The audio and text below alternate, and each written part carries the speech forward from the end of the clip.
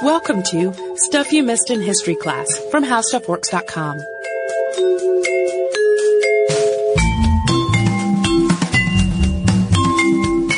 Hello and welcome to the podcast. I'm Tracy V. Wilson. And I'm Holly Fry.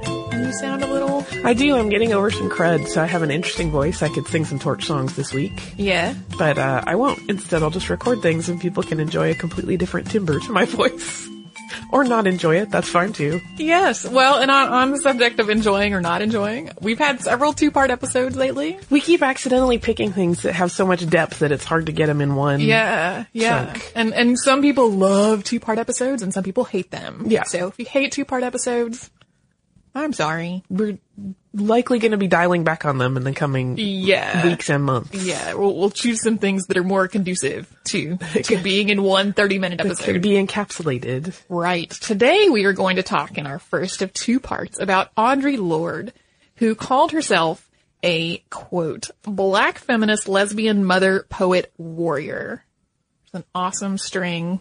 Yeah, it's a lot of adjectives. It is. Or a lot of nouns all go together. A lot of descriptive nouns. But for a lot of people, she's best known for like the poet part, or maybe also the feminist part. She showed a great deal of promise as a poet really early in her career and attracted the attention and support of other really prominent poets like Langston Hughes and Gwendolyn Brooks and Adrienne Rich. And she went on to just write prolifically and win numerous awards for her writing. And on top of that, she was way ahead of her time on all kinds of social fronts, including feminism and gay rights and the sexual revolution. And she was just unapologetic in her view that you just can't address issues like sexism without also examining their relationships to racism and homophobia and class struggles and all of these other nuances and complexities that affect people's identities and how they're treated. Well, and she also struggled with depression for a lot of her life. She wrote about it as well. Her books, The Cancer Journals and A Burst of Light, chronicled her experience with breast cancer, which was, as you can imagine, not always a fun and sunny affair. It was not at all that. And that's something that we'll talk more about in the second part of this two-parter. In a lot of college classes and introductions to collection of her work and that sort of thing, Audre Lorde is presented as sort of this larger-than-life black lesbian feminist icon, somebody who deeply believed in the power of language and drew from multiple aspects of her own identity, including her ethnicity, her race, her sexual orientation, and her gender, to fight for equality on every possible front. And identity was really at the heart of her work, and she felt that each person had to truly understand their own identity to be able to really experience and relate to the world. Over the next two episodes, we'll be talking about the life that led her to these views and influenced her creative work. And so in the first part, today we're going to talk about her childhood, her early life, and her college years. And then part two, we'll pick up with her relationship with a man named Ed Rollins, who was the father of her two children. And that will take us also through the end of her life. And as often is the case, even with two episodes, this will not be an exhaustive Audre Lorde exploration. No, I think in, anytime you're doing two or less episodes on a topic, you're never going to hit everything. No. You just can't. If you do want it, I'm going to go ahead and pitch this now, and I'll say it at the end of the next episode also.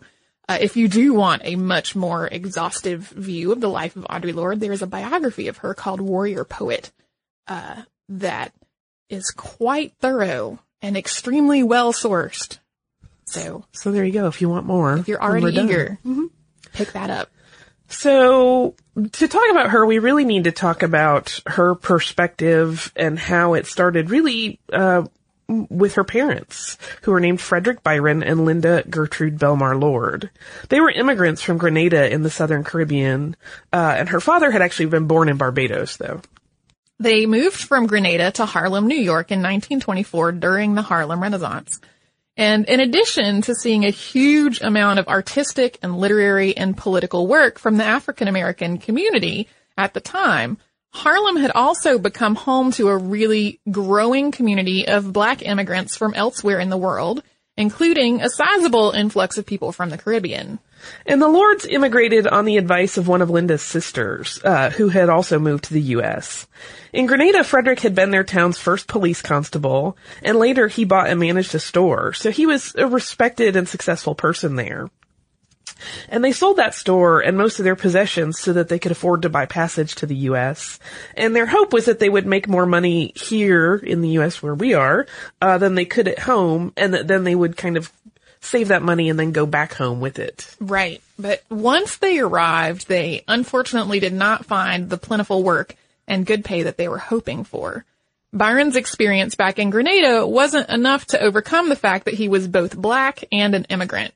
So they really had a hard time finding employment. They were facing racism and discrimination wherever they looked. And they finally wound up getting jobs at the Waldorf Astoria. Frederick worked as a laborer, unloading trucks, and Linda worked as a maid, which was a job that she had to pass for white to be able to get. When the hotel closed, Frederick got a job pushing an apple cart, and Linda continued to pass as a white woman so she could get another job as a maid, letting her employer believe that, in fact, she was Spanish. She kept this job until Frederick, who could not pass for white, picked up her paycheck for her one day because she was sick, and her employer, upon discovering this, immediately fired her. Just hard to even say those words. There's a lot of this story that is hard to say. The Great Depression came shortly after that, and Audrey's parents reconciled themselves to the idea that it just wasn't going to be feasible for them to go back to Grenada for a while. And in fact, they never were able to move back. So Audrey was raised by immigrant parents who didn't feel like they were at home where they lived. Her mother especially considered Grenada and not New York to be her home. Linda spoke of Grenada often to her daughters. She made it sound beautiful, romantic, and idyllic. And, it overlooked many of its problematic issues of colonialism and race. So it was definitely a very romanticized view of it that Linda was portraying to her kids. And all of this fueled Audrey's sense of separateness and identity. So the Lordes started a family, and Frederick started studying real estate in night school, eventually starting his own reasonably successful real estate business. The first of Audrey's two older sisters was born in 1929 and the second in 1931. Audrey herself was born Audrey with a Y. It's later spelled with no Y. But Audrey Geraldine Lorde on February 18th, 1934. And as the baby of the family, Audrey naturally got a lot of attention. She also had a number of physical problems. She actually didn't speak until she was about 4 years old, and when she did start to talk, she actually had a stutter. Her eyesight was poor, and she had to wear corrective shoes. So she was the baby of the family and was, really attended to in a lot of ways. Her sisters, who already had a close relationship to each other, grew resentful of all the attention that she was getting, both for being the youngest and because she had other special needs. So Audrey grew up feeling distant from her sisters and kind of excluded from this world that the two of them shared with each other. But she also felt a degree of distance from her parents as well. Both of them were quite strict and emotionally pretty reserved. And she saw from a very early age her mother's own racism. In Grenada, she had lived within a racial hierarchy in which people with light skin were much more valued than people with darker skin. And as someone who could pass for white, Audrey's mother was in a very privileged class in Grenada.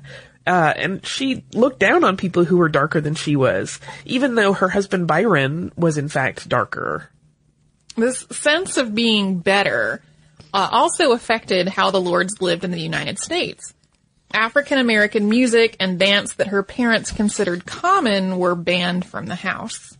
And all of these elements together really made Audrey feel like an outsider in her own home, and also in the rest of the outside world. And combined with that, she was also a bit rebellious and willful as a child. She would push back against her parents' rules all the time. The boundaries they would try to set up for her as a child, she would buck against. And this makes her later role as an activist, constantly challenging social norms, pretty unsurprising. Yeah, the foundation for that was laid very early on in her life.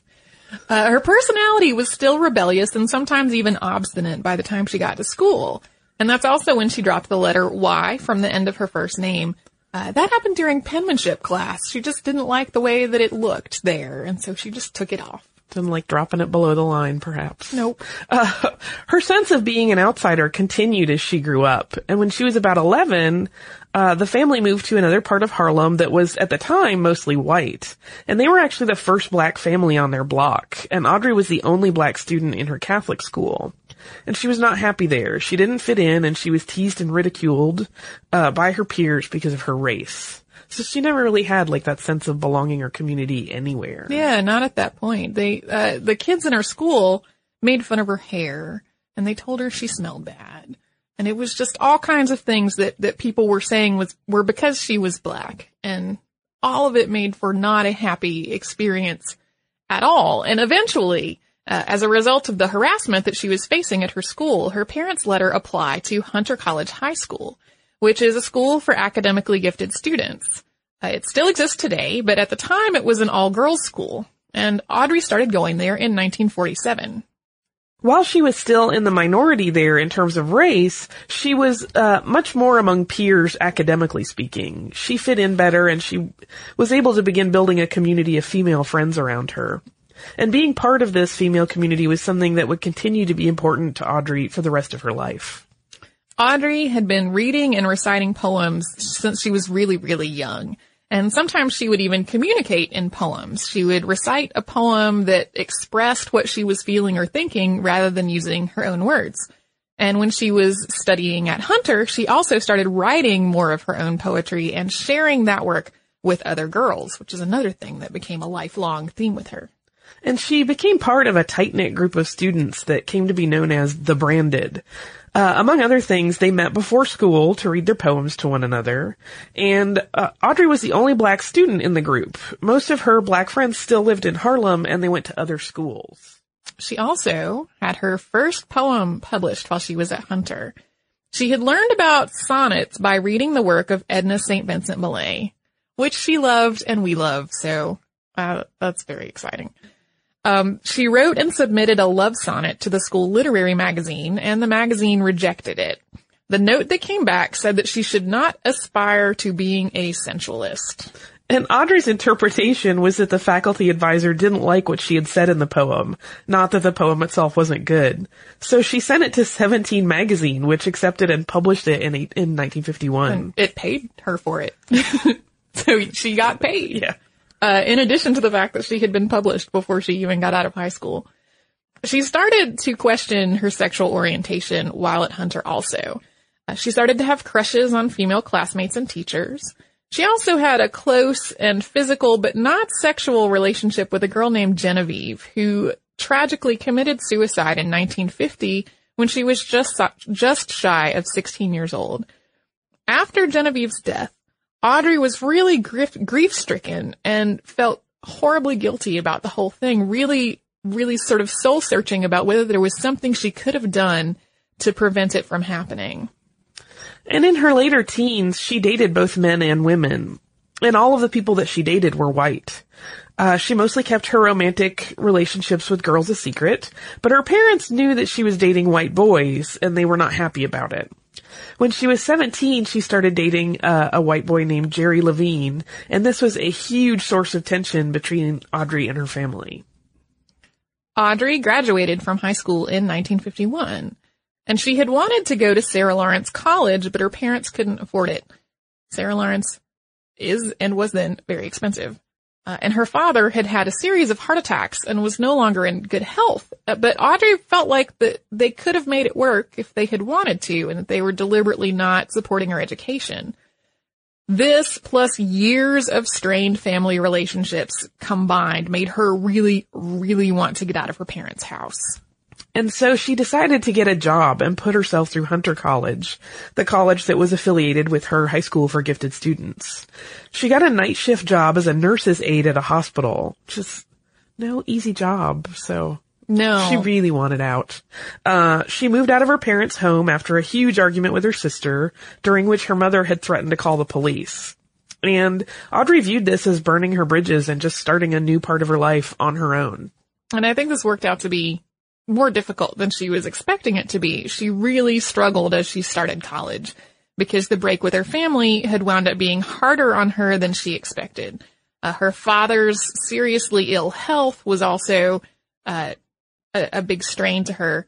Her relationship with Jerry, which she'd always felt kind of conflicted over, started to unravel.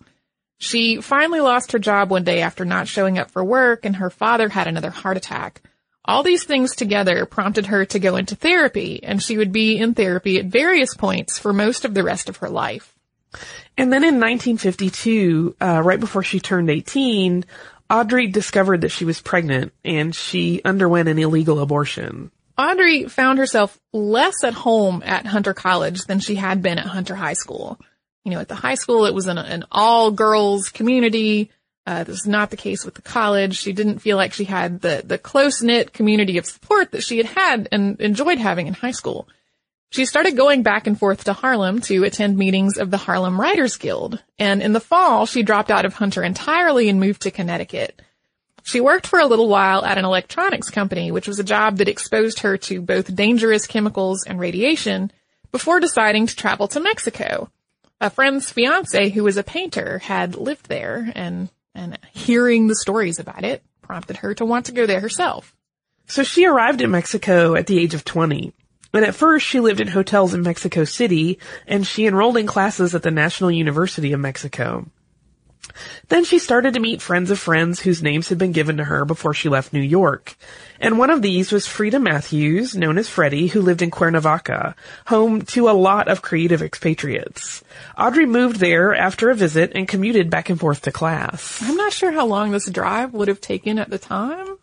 Google Maps thinks it's more than an hour today. So she was dedicated to the idea of both being in this community and studying in school. Yeah. Her time in Mexico really set the stage for a lot of her later life.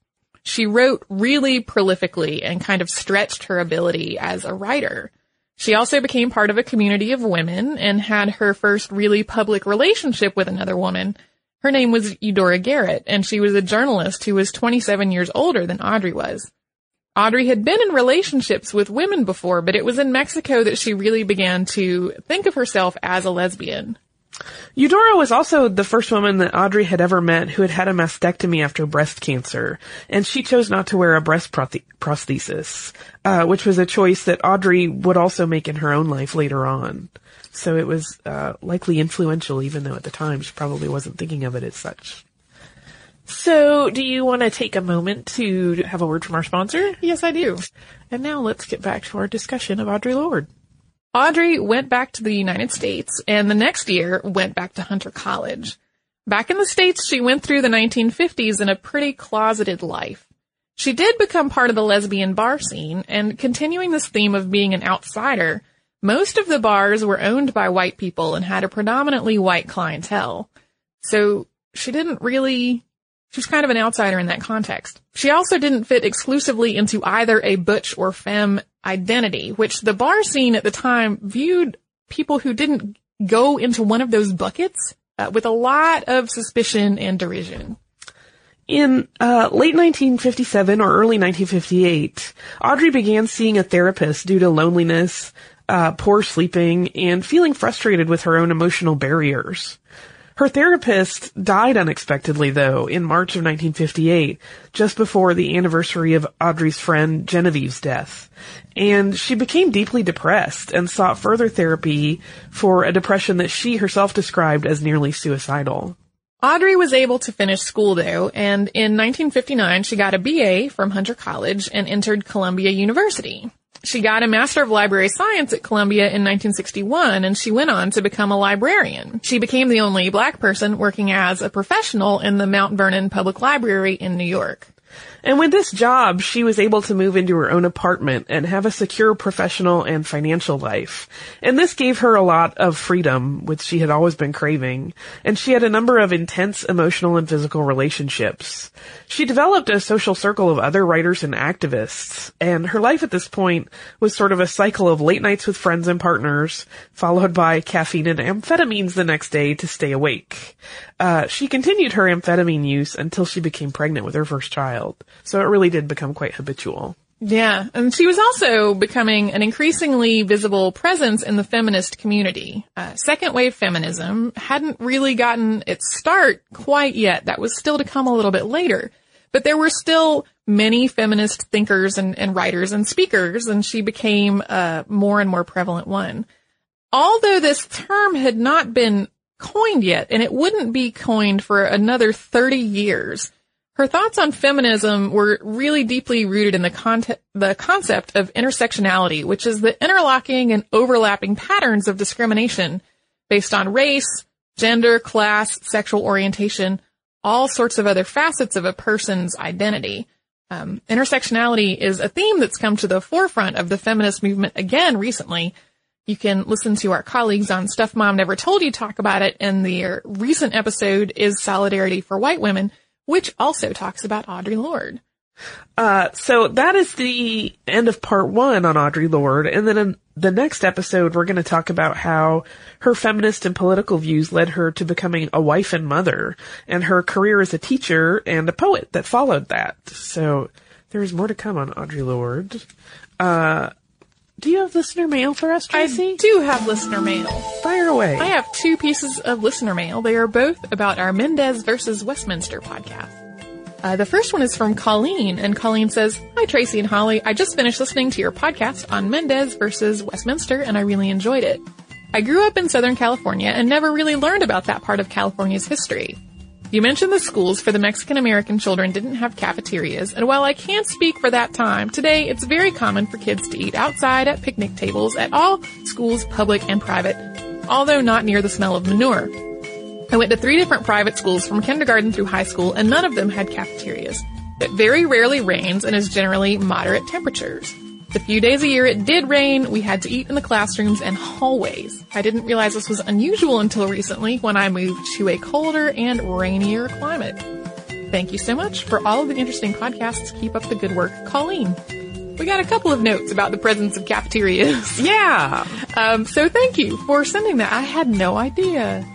Yeah, I mean, I think we both grew up in areas that would have needed them. Yes. Well, and I think my parents' generation, often schools were close enough to people's homes that there were schools that didn't have cafeterias because kids would walk home and have lunch at home. Not everywhere, but some places. I think that's less common today than before. But yes, thank you for that. I have another one following that short clarification, and this is from Emily. Emily says, "Hi, Holly and Tracy. I enjoyed learning about Mendez versus Westminster. I grew up in Orange County, and I never knew that those events ever happened. It was darkly funny to me that the Mendez family got the asparagus farm from a family that was suffering because of another frequently glossed over part of California history, Japanese internment camps." I found that to be also kind of, to go on. There is so much racial tension that still goes on in Southern California. In white communities, Latinos are seen as gardeners, day laborers, nannies, and house cleaners. If a white suburbanite has some intense yard work to do on the weekend, he might say, "I don't think I can do this on my own.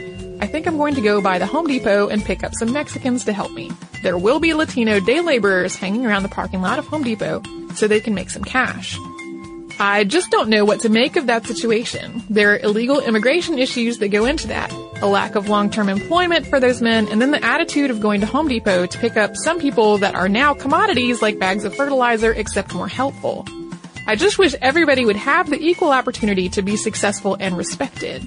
Anybody that says the U.S. is a post-racial society is deluded. I wish we could learn more about California's transformation from being part of Mexico to a state in the United States.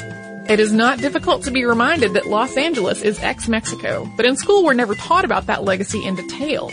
I don't want to belittle how important the civil rights movement in the South was, but to students in Orange County, it's 3,000 miles away and 50 years ago. Let's learn about our local history too, so we can be sensitive to all of the issues that are still with us today. You guys are awesome. Thank you, Emily. I would like to say that Southern California is not the only place where day laborers exist.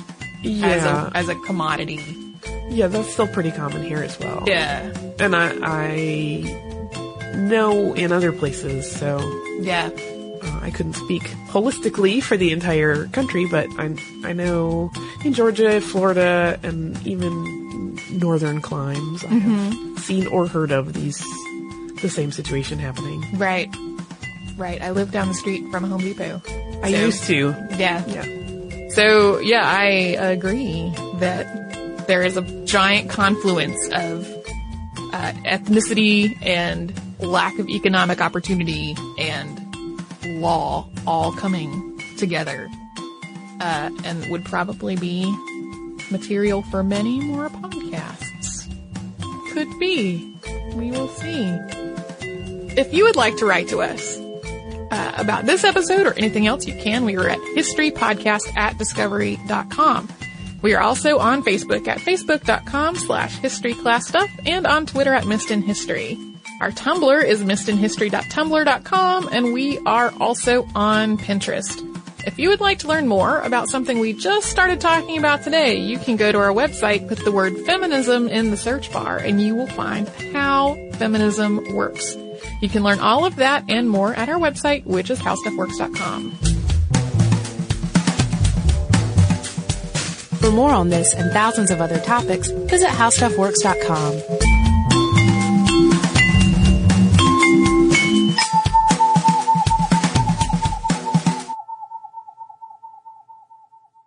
This episode of Stuff You Missed in History Class is brought to you by lynda.com. You can learn it at lynda.com, an online learning company with more than 77,000 video tutorials that teach software, creative, and business skills. Membership starts at $25 a month and provides unlimited 24/7 access to top-quality video courses taught by expert instructors with real-world experience. Listeners of Stuff You Missed in History Class can try lynda.com free for 7 days by visiting lynda.com/historystuff.